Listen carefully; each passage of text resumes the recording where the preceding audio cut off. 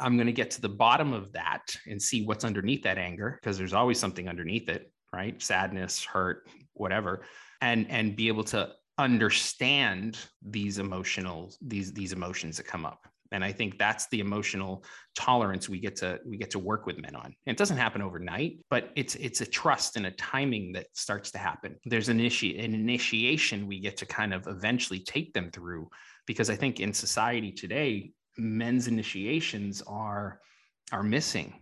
There's something that we haven't gotten. Nobody told us how.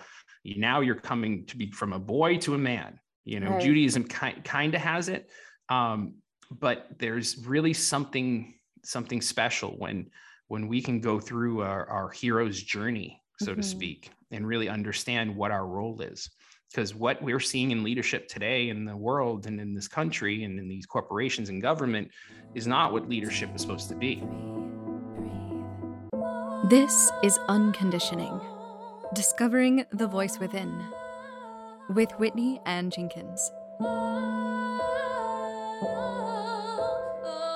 Hello and welcome to the 32nd episode of Unconditioning, Discovering the Voice Within, where I bring on guests and we talk about the inner authentic voice and the challenges and the rewards that come from following it. This week I have with me Chris Plourde. Chris is a Los Angeles-based conscious performance coach, a consultant, a speaker, and mind-body instructor with over 20 years of experience.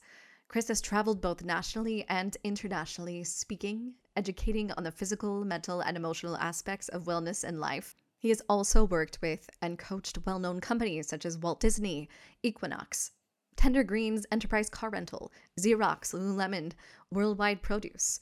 And these are just a few of the companies that Chris has mentored and consulted. He's also worked with celebrities, business executives, top fitness professionals, and military special ops personnel. By disrupting old patterns and identifying limiting beliefs, Chris guides his clients to achieving their goals and through the process of falling in love with the journey of becoming the greatest version of themselves. I had an excellent time talking with Chris, and we talked about his background and his journey of stepping into his self and his continuous efforts in doing so, as well as his life coaching techniques and his opinion on current trajectory and situations within the world regarding leadership and the divine masculine. And so I'm really excited to share Chris and our conversation with you. So here we go. So you have quite a resume of helping people as a coach with athletes and men in particular. And in order to be able to come to a place where you're able to guide people to their authenticity, you've personally had to probably go through a lot of transformation yourself in order to get there. And so one of the first things that I like to ask people who join me is, when is the first time that you can recall knowing that you had an inner voice of yourself and it wasn't influenced by someone else or your environment or your parents, but you knew that it was authentically you and it wasn't influenced by anything other than that? I think what it comes down to is just following the joy that I've always felt for certain things. When I really love something, it is something I immerse myself into. And I'm completely and totally like, yes, all in. And I feel like we all have that inner voice. And I think it leads us to, it comes from joy. And I think that forcing of or doing something in our lives that is like, well, maybe I should or could, that hesitancy of it is probably based on some programming that came from somebody else. So when I first felt it, I think it was in sports. Like we had, in high school, it was like we had an amazing football team, number one in the country, obsessed for 10 years through high school, midgets, high school, college for a bit. The next thing was like interning at Disney World. That was something I knew I wanted to do. It was joy. It was pure excitement. Moving out to California from Boston, that was like, yes. Starting to teach spinning, going into breath work, becoming a coach, leaving medical device sales to come back into my industry of coaching. It's like meeting my wife. I mean, I knew immediately, like, it was like, yes, I know you asked for one, but I'm giving you all it's a great question. Because now it's like getting me excited, going like, oh my God, meeting my wife, being a dad for the first time, like going, oh my God, like we're having a baby. This is amazing. Right. And then seeing her, being a parent and skiing and like all of these things that bring me joy, that were for me at first, that I was able to transform and then be able to teach and coach because of what I went through. And I made a living and I was able to make a living, and still am able to make a living off of this. And so this personal transformation that I get to go, I love diving into all these books and podcasts and tapes and seminars and weekends. I love that for me, and I want to give that to other people. So I follow my joy. That's my inner voice. Awesome. It's a little long, but no, it's completely welcome. So it sounds like you almost follow like the joy and the bliss of your inner child, and just following the joy and the bliss of every moment. Is there someone who showed you how to do that, or is just something that you were able to kind of follow on your own? I don't know if there was one particular person. I know there was a lot of lessons I got from people that were indirect. So the people that didn't do that, right? And like growing up, I was under the impression I needed to get a great job with a good company and get a business degree. And once you did that, you'd be happy. And so that was everybody else's projections and the programming that was instilled in me at a very young age. And so I got to learn what not to do, and then be able to thank those people later for teaching me indirectly. Right. Yeah. And so looking at the lessons, going like, yes, but I'm going to follow my heart. It's like, how can you make a living off of being a coach? My mom, like, I'm concerned. My dad, I'm concerned. And then I started traveling around the world, and, and then it became like, oh, okay, maybe, there's something here, so it was that kind of thing of, I think it was really following my own, but there's been dozens of teachers and mentors along the way that I've taken bits and pieces of and followed, and been like, yeah, I love that piece that you do. I love that piece that you do. I'm going to borrow that. I'm going to borrow that, and eventually make my own journey up, my own path up. So great. So starting with sports, which was in high school, you probably had a coach in that situation. Would you say that your coach for sports influenced you in wanting to be a coach, or how did that? Not necessarily. The coaching techniques back then were a lot different than the way I would coach somebody. I had a lot of great coaches that you could tell loved, who, yes, they came from a loving place, but their techniques were something that I go, I don't know if I want to use that. Right.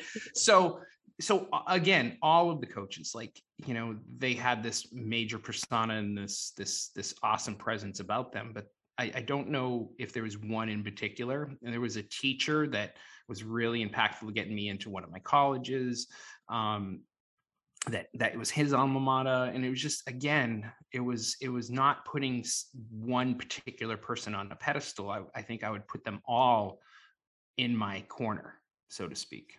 Right. Yeah. Again, it was showing you what not to do. Yeah. And what to do. The context comes from love. They taught you from an inner context of love, but those techniques, I got to say yes or no to on how they impacted somebody. Yes. And so from your transformation, your transition from sports into college and like your business degree studies, was there a point when you decided that this like business kind of lifestyle wasn't for you, and that you wanted to pursue something else? Well, let's talk geography first. Okay. So when I was in college, I had a business degree. I I was getting a business degree. I ended up interning in Disney, Walt Disney World for 6 months, which was a game changer, life changer. Because what it did is it brought 2,500 college kids from around the world and put them in the same place. And it really allowed me to see, because a lot of the kids I went to school with were amazing, but they had a certain mindset growing up in a certain area. When I was able to go there, it expanded my horizon of, oh my God, I got to get out west. I need to open my eyes from this tunnel vision that I was in into something that is much, much bigger. So all of my focus was like right after, get back to school, graduate, get yourself out west. So then it became, okay, I loved skiing. So I'm going to go move to Utah with a buddy of mine from that internship. Then it was like, I missed the ocean. So where can I get the ocean in the mountains?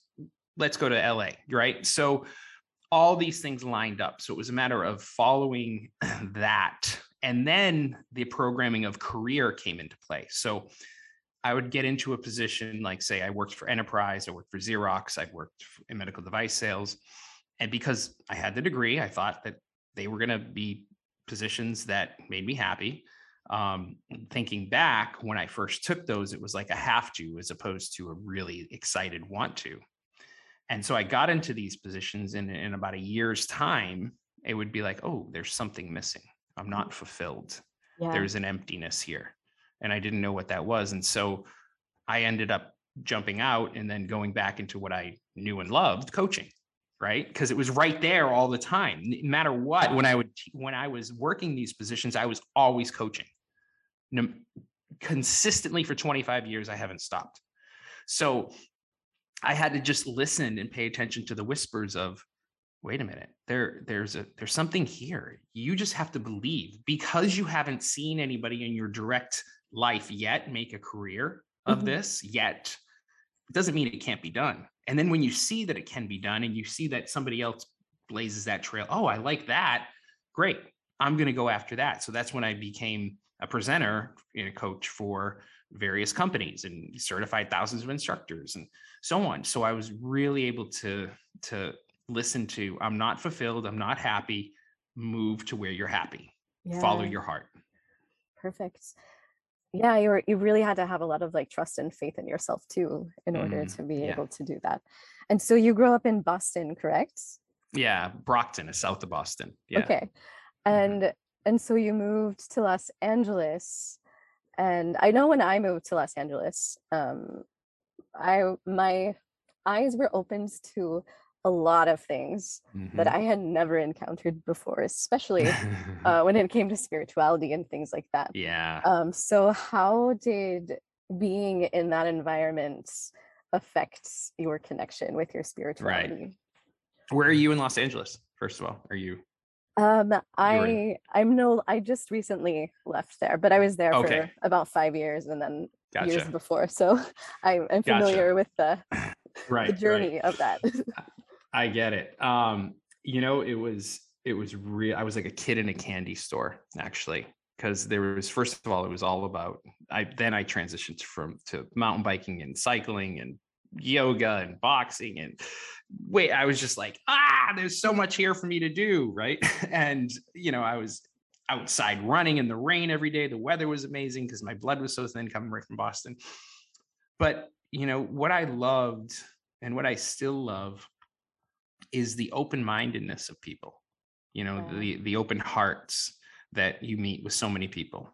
I didn't necessarily like the East, the Hollywood. That's not where I've been always on the West Side since I moved here. And I think it's just being a part of the ocean and that mentality of, there's an openness. There's something here. And the spirituality, quote unquote, however you want to view that, for me, it evolves slowly. Like I would see certain people that would be in certain communities and groups, and it'd be great with them. But it was, for me, it really took a little bit of time, because I think I was so involved in my own pursuit of riding the bike or racing or all of this. And then when I kind of came out of it, and, I met my wife 18 years ago, we embarked on this, what now is, we call ourselves spiritual partners. So then we really started getting into, for lack of a better word, woo woo, going in and doing deep journey work and learning how to meditate, and then eventually, teaching meditation, and then learning breath work and teaching breath work, and journey work, plant medicine. All of that has really allowed us to connect at a deeper level for ourselves. And that, I think, is a huge part of us right now. But being so far out there, I think it's one thing to be woo woo, but it's another thing to be able to really connect and speak to people in a way that they fully understand. So I think that integration of both worlds is really important. I think that's part of my job as a coach, is to kind of be that bridge of, yeah, we can talk about the deepest metaphysical, experiences you've had, because we see that all the time.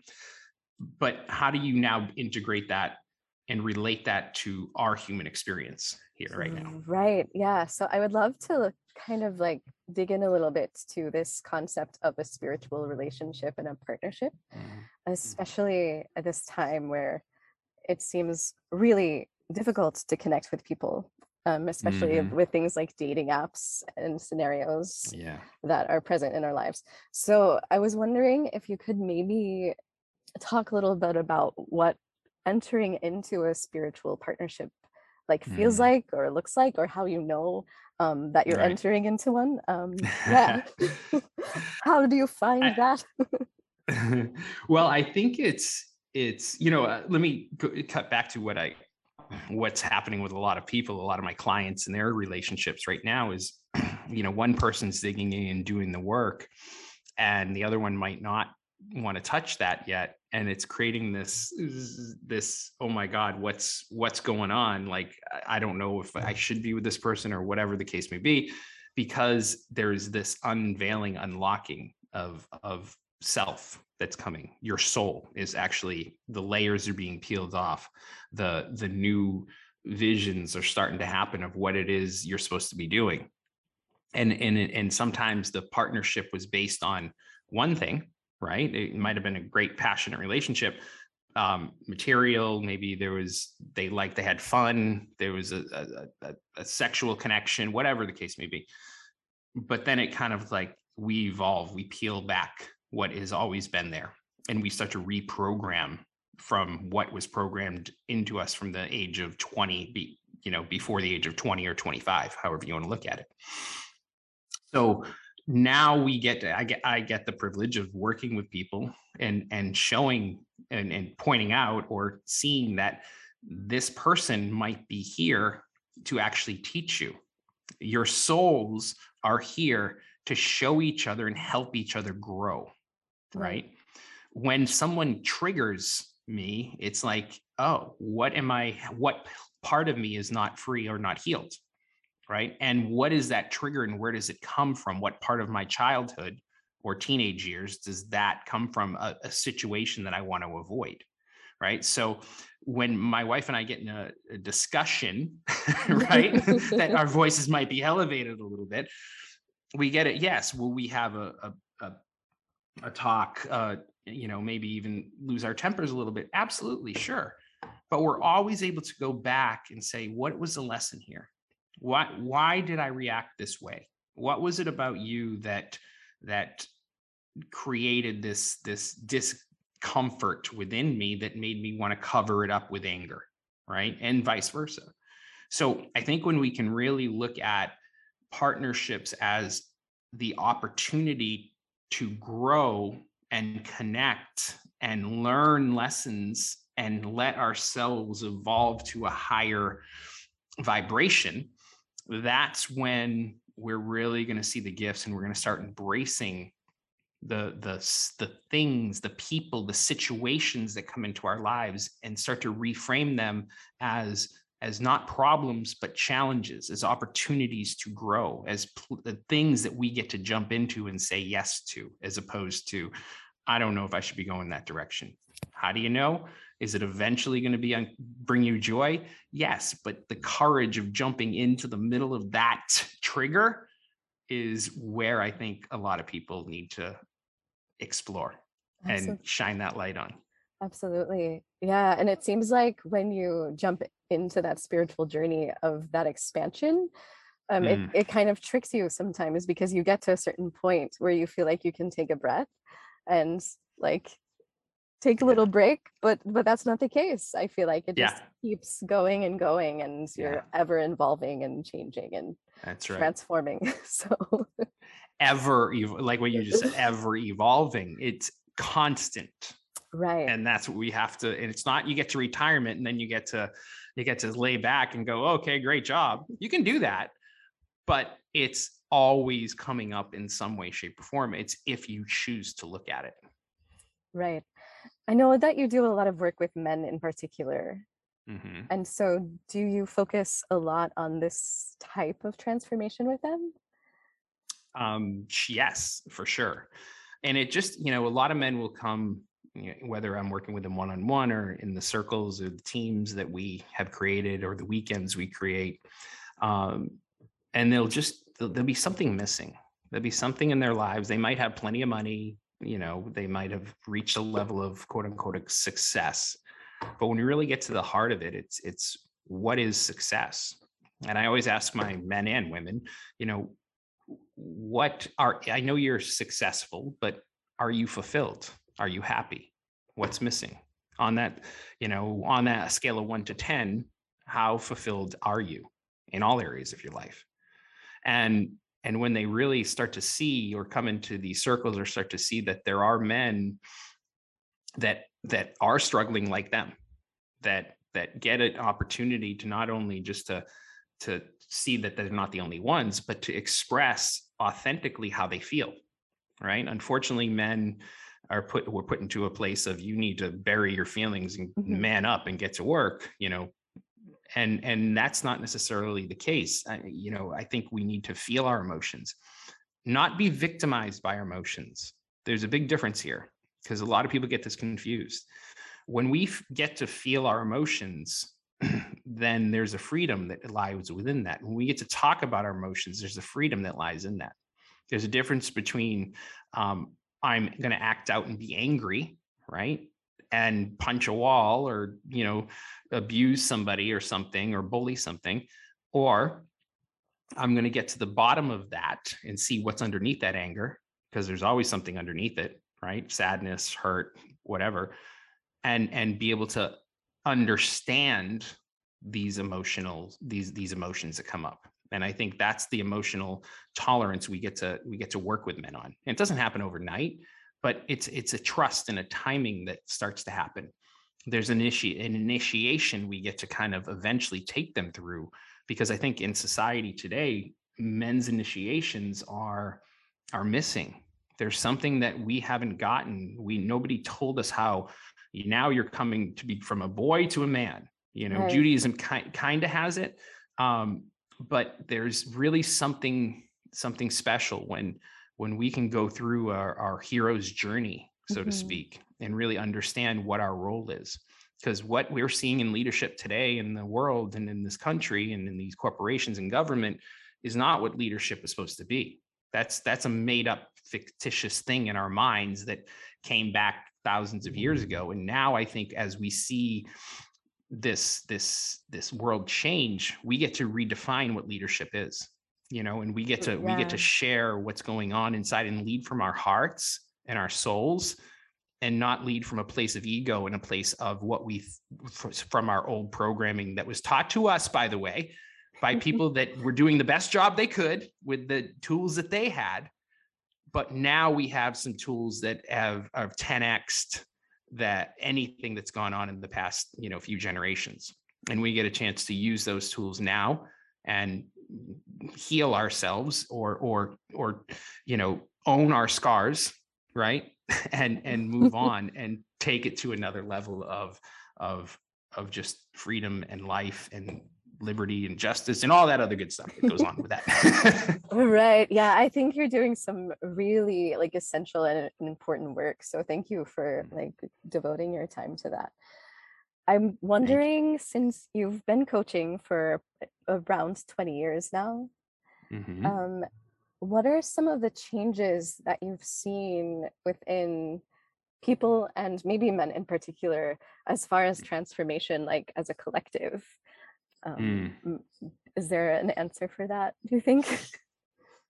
Well, I think what it comes down to is kind of what we just tapped upon is it is an authenticity that most people don't get to really see, and they're scared of that because we've worked so hard to put a mask on, so coaching what it used to be. And you asked me, did you have these, earlier, what were your high school coaches like? What were they came from a heartfelt place, but a lot of their tactics on how to motivate weren't, at the time they would, maybe pump you up a little bit, but did they really touch the soul and get to where we are today?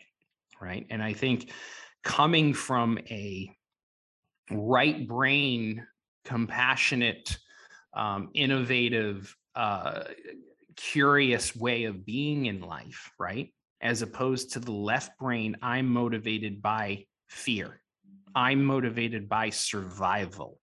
And there's been a lot of teams, a lot of companies that have been built off of that, right? But is the new paradigm actually working from that anymore? Hence what you asked me before, what is it about, some of these men, and there's a lack of fulfillment.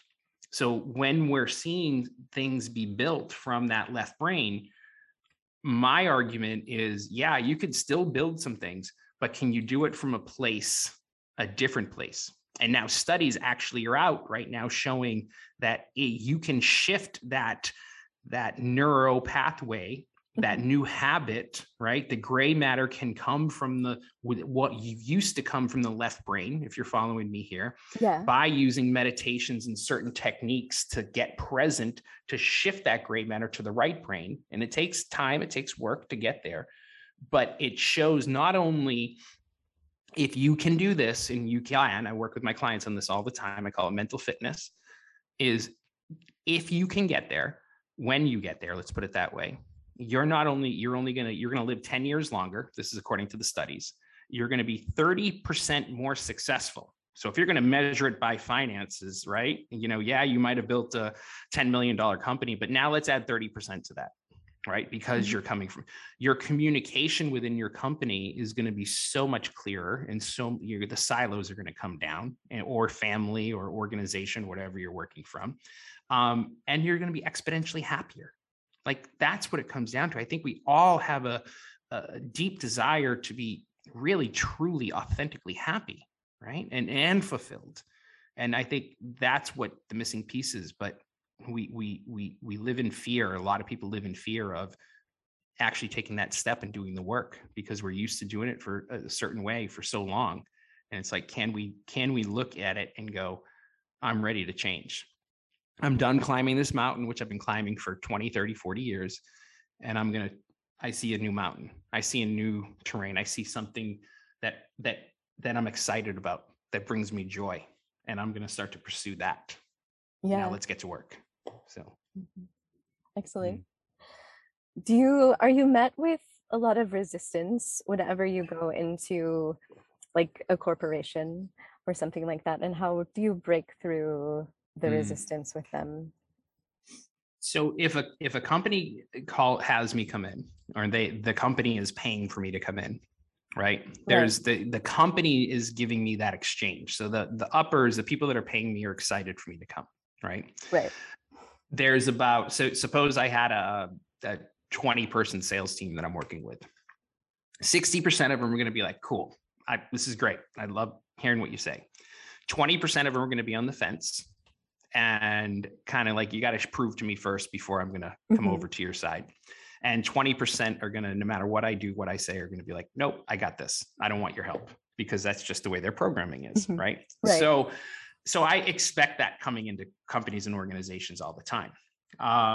But it's just a matter of par for the course. I don't take it personally. It's not me. I might come in and I might trigger somebody just based on my personality and an unresolved trigger they have, and it's nothing I did. It's just something that unresolved trigger within them. And that's okay, because what I know is people are going to be ready when they're ready.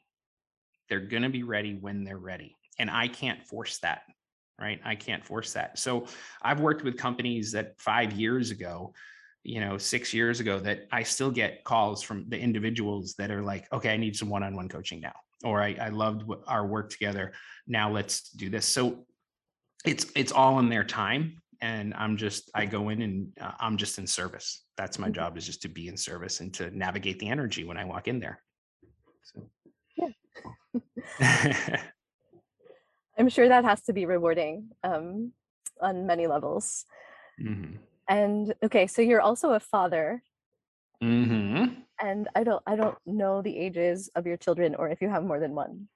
Yeah, I have two. I have an older boy, he's 15, and a younger girl who's 9. We're about to be 10 next week. Wow. So, okay. Yeah, so how are you guiding them to follow their authenticity? I love that. First and foremost, I'll give you this quick story, if it's okay. Sure, around when I knew I was becoming a father. I found out my wife was pregnant. Hooray! And an old trigger, this is 16 years ago, an old trigger got lit up in me, right? An old programming came into play. And it went like this. It went, even though I was doing well, I was making 6 digits as a coach and, traveling around the world, an old programming came back saying, you need to now go back into corporate America and get a safe, secure job that's going to pay you a lot of money because you got a family coming. Mm-hmm. And so I asked myself, I said, okay, what is the highest paying job in sales? Because I knew that I could make, that I could pursue. And at the time it was medical device sales, right? That I knew of. So I pursued, got a headhunter, and eventually landed a job in medical device sales. And I did that. And lo and behold, about a year later, I was like, I'm not fulfilled. My son was born, and I go, I'm not happy again. It was a great experience. I got to be in the OR training doctors, but it just wasn't for me, right? It wasn't, I didn't get excited about hemostats and bone grafts. That wasn't my jam, right? And so I asked myself this question, I said, what one lesson would you want your kids to learn? And the answer was follow your heart. And as a new dad, I was like, well, how can I say that to them if I'm not doing that, if I'm not in the industry that I want to do? So be in. So I decided, and with my wife, of course, and by the way, she was like, whatever you want to do, if you want to go into medical device sales, go. If you want to stay in this industry, fantastic. But again, she's very supportive. She wants me to be happy as well as I wanted her to be happy. What do you want to do? I go, well, I'm going to leave. And so I was deliberate. I was clear. And then the universe said, I want to make sure you're deliberate and clear. So I'm going to throw a couple other little things at you to tempt you to see if you want to really leave this industry. So that was another job or two, making more money than I was making. Right. And I was like, well, no, I'm deliberate. I'm out of here. I'm going. And so the universe said, great. And for some reason, everything lined up. It was like my wife got a job working in a movie for 3 months as I transitioned back, 3.5 months. I got to spend some great time with my son. I was able to get back into the industry, get my clients back twofold from what I did when my wife's job ended, by the way. Oh, and by the way, somehow I ended up getting some sort of severance package when I don't know how it happened, but it happened. And so the universe just said, yeah, of course, we're going to line everything up for you. And so, and I don't even know if I don't think I told my daughter that story yet, but, when my son, especially as a boy, we live here in the South Bay, the Manhattan Beach, Hermosa Beach, Redondo. He's a big surfer. He's got his whole posse of kids, bros. He's a sensitive kid like I was. I was a super, super sensitive kid. And I masked that, thinking there was something wrong with me. And I became this, uber tough, masculine male, so to speak. Right. And so when I see him showing emotions now, I applaud that. I never want to say, dude, don't cry. Like, let that out. That's important that you have an understanding of your emotions and why that is happening. And sometimes immediately he doesn't want to talk about it because he's a typical teenager, but I applaud that, and then I have a spirited, amazing daughter, super spirited, that she's just emotional all the time, excited, happy, whatever. I just embrace that. She's 9 going on 19. And it's a matter of just holding that space for them. Like somebody once said, and I love this, it's like, be the riverbanks to her river. Ooh. Don't be the dam. Don't try to like block what she's going through, because she's going through her own process. He's going through his own life, and he's going to do exactly what he wants. We're not forcing college on him. We're putting boundaries up because we know how important those boundaries are to make those kids feel safe. And we're very direct when we say something, we're going to follow through with it. But we're allowing them to explore, to do what they love, and right now my son, his passion is surfing. He loves it. Like I loved football. He loves surfing, and he loves snowboarding and skating, and he works at a surf shop, and he's just like, that's his life. I have 10 boards in my office right now all around. And I want to, like my parents did for me in my pursuit of sport, I'm going to do that for him, and my daughter, when she finds her thing, whenever that is, Wow. But I'm loving this growth and seeing them be and blossom into the souls that they're going to be. And, hopefully as I do my work and my wife does her work on ourselves, that paves the way for something beautiful for them. And maybe they're going to come out of it and just go, yeah, I'm immediately going to be in service of the world, of humanity, of whatever. But if not, they're going to learn their lessons. They're going to fall. And as they were riding their bikes when they were 4 years old, they're going to get right back up and they're going to try again. And I'm going to be there to applaud them on, not to pick them up and do it for them, but to get them where they need to be, to show them that I'm in their corner. Absolutely. They'll be able to like see you as an example. So it will affect them. Absolutely. And you're really sounds like you're really stepping into that role of the divine masculine and holding that space for your children, which is really lovely. Thank you. Thank you. Yeah. You were mentioning, you said the divine masculine, and I think it's what we've learned in our circles is understanding how to integrate the feminine into what we are as men. You talk sometimes about we talked about right brain earlier, but it's really tapping into that creative, sensitive aspect of ourselves and understanding, what it is to not to be a woman, but to really listen and feel into what they need, or not just saying men, women, I'm saying masculine, feminine. Absolutely. Right? Yeah. Depending on the partners, it doesn't matter. There's some of us are going to have more masculine traits, more feminine traits. It doesn't have to be a guy, girl. It's just really being able to hold that space and understand. For my wife, I'm not about fixing her. I'm about holding the space as she goes through the process that she's going to go through. And she's going to come into it when she does in her own time. So feeling into the feminine and really connecting with that, I think is a huge part of the new modern masculine male. Right. Yeah. And really just understanding how to establish boundaries in general, I feel is something that I still struggle with in every moment, but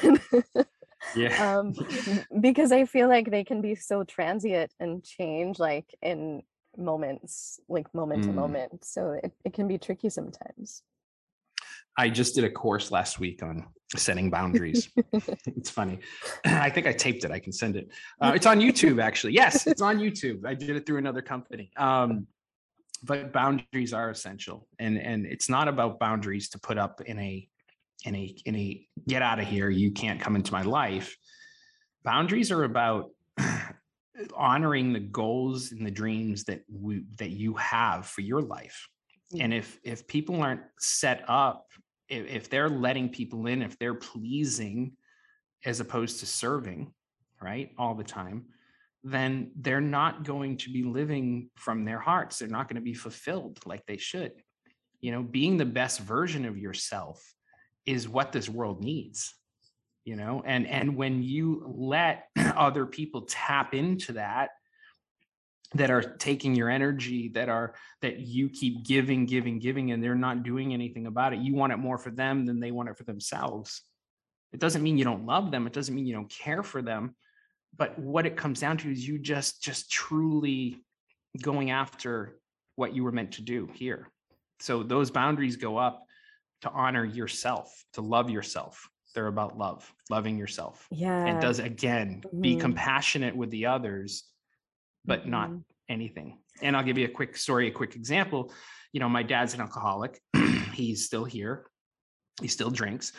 He's a great man, but he's been in his little kind of battle for years. And when I could understand where he came from, why he drinks, he had a really rough childhood. Not rough, he lost his mother when he was a teenager, and then my sister passed when I was 12. She was almost 9. That was really rough on him, and he just didn't have the tools to deal with it. And even though we've tried so many different ways to get him to stop, and he has little intermittent pieces, I finally had to get to a place with myself going, it's okay. I see you. I'm compassionate. I see your little boy. I see that you're hurting, that you're not ready to step into that. And that's okay. And so when you drink, the boundary is, I don't want you around the kids. I don't need to have a conversation with you when you're drinking. But any other time, I'd love to. I still love you. I still think you're a great man. But that allowed that trigger to diminish in me. Yeah. That big disappointment, that alcoholic energy that goes and swirls around, unfortunately, so many families, I'm able to kind of like step away from that and kind of go, okay, that's his choice. I don't have to be a part of that. I thank you for giving me all the lessons, Dad, that you've given me directly and indirectly. But now you're making your choice, and I love the person I've become, and you were a part of that, and I can just honor that and thank you for that. And you go on, and when you're ready to stop, I'm going to be proud of you, and if you're not, I'm still going to be proud of you, because you did the best jobs with the tools that you had. And that's all I can ask. Yeah. That's a beautiful thing when we can look at our parents and be grateful for the things that were probably maybe not so glamorous in our lives, and like appreciate those, because they teach us just as much as anything else. And also the boundaries, I feel like, allow us to feel safe and secure, which I think is the most important to be our authentic selves. So right, that's it. Yeah. Those are so important. It's a matter of loving, and it's not a matter of hate. And I think people put up boundaries going, no, you can't come in, and their context is anger. Right? That's not a true boundary. A true boundary is coming from a loving, collaborative place with somebody. Yeah. So, fantastic. If someone would like to work with you, what would that look like? Well, I have different courses that I'm working on right now that they can potentially get. I mean, I do one-on-one discovery calls to see if we're a good match. And those are just like, let's get a chance to know each other. Do we vibe off each other? Is there value there coming from me to you? And, so that's one thing I love to do. And those discovery calls are, free, just depending on getting on my calendar, which is on my website. And then I do different workshops, retreats. I'm doing a breath work retreat tomorrow, so it's just, there's so many different ways. It's just a matter of emailing me and seeing what's on the workshop calendar, or however it looks. But my website's chrisplourde.com. It's very simple. All right, great. I'll add that to the show notes so people can click on it very easily. Right on. Thank you. Yeah. So I usually ask this one question to kind of like wrap things up. And the question is, if your inner voice had a billboard, what would it say to the world? Fall in love with the journey of becoming your greatest self. Right? Yeah. Like it's the greatness that's in you, the journey is what it's all about. And I think too many people put it on the finish line, because I know I did for so long, just putting being in sport, an endurance athlete, and, going and not really paying attention to the beauty, always having to push more because of my lack of worth. I didn't think I was worthy enough, so I had to take on more and more and more. Right. And when I realized I was just worthy enough as I was born, then it was like, okay, now let's enjoy the journey. And it's a journey to your soul, to your greatest self. And I think if we can embrace that and learn that, love that, then wow, we're in for a pretty extraordinary life. I think so. Well, thank you so much for joining me. I really enjoyed our conversation. Thanks so much, Whitney. Appreciate you having me. Yeah. Thank you so much for joining me this week. If you're listening and you like what you hear, please consider subscribing and rating this podcast, as it really helps get this podcast out to other people who might be interested in hearing it but don't know about it yet. And also, if you'd like to contact me or reach me, you can reach me at unconditioningpodcast@gmail.com or unconditioningpodcast on Instagram. Thank you so much. And until next time, stay tuned in to you.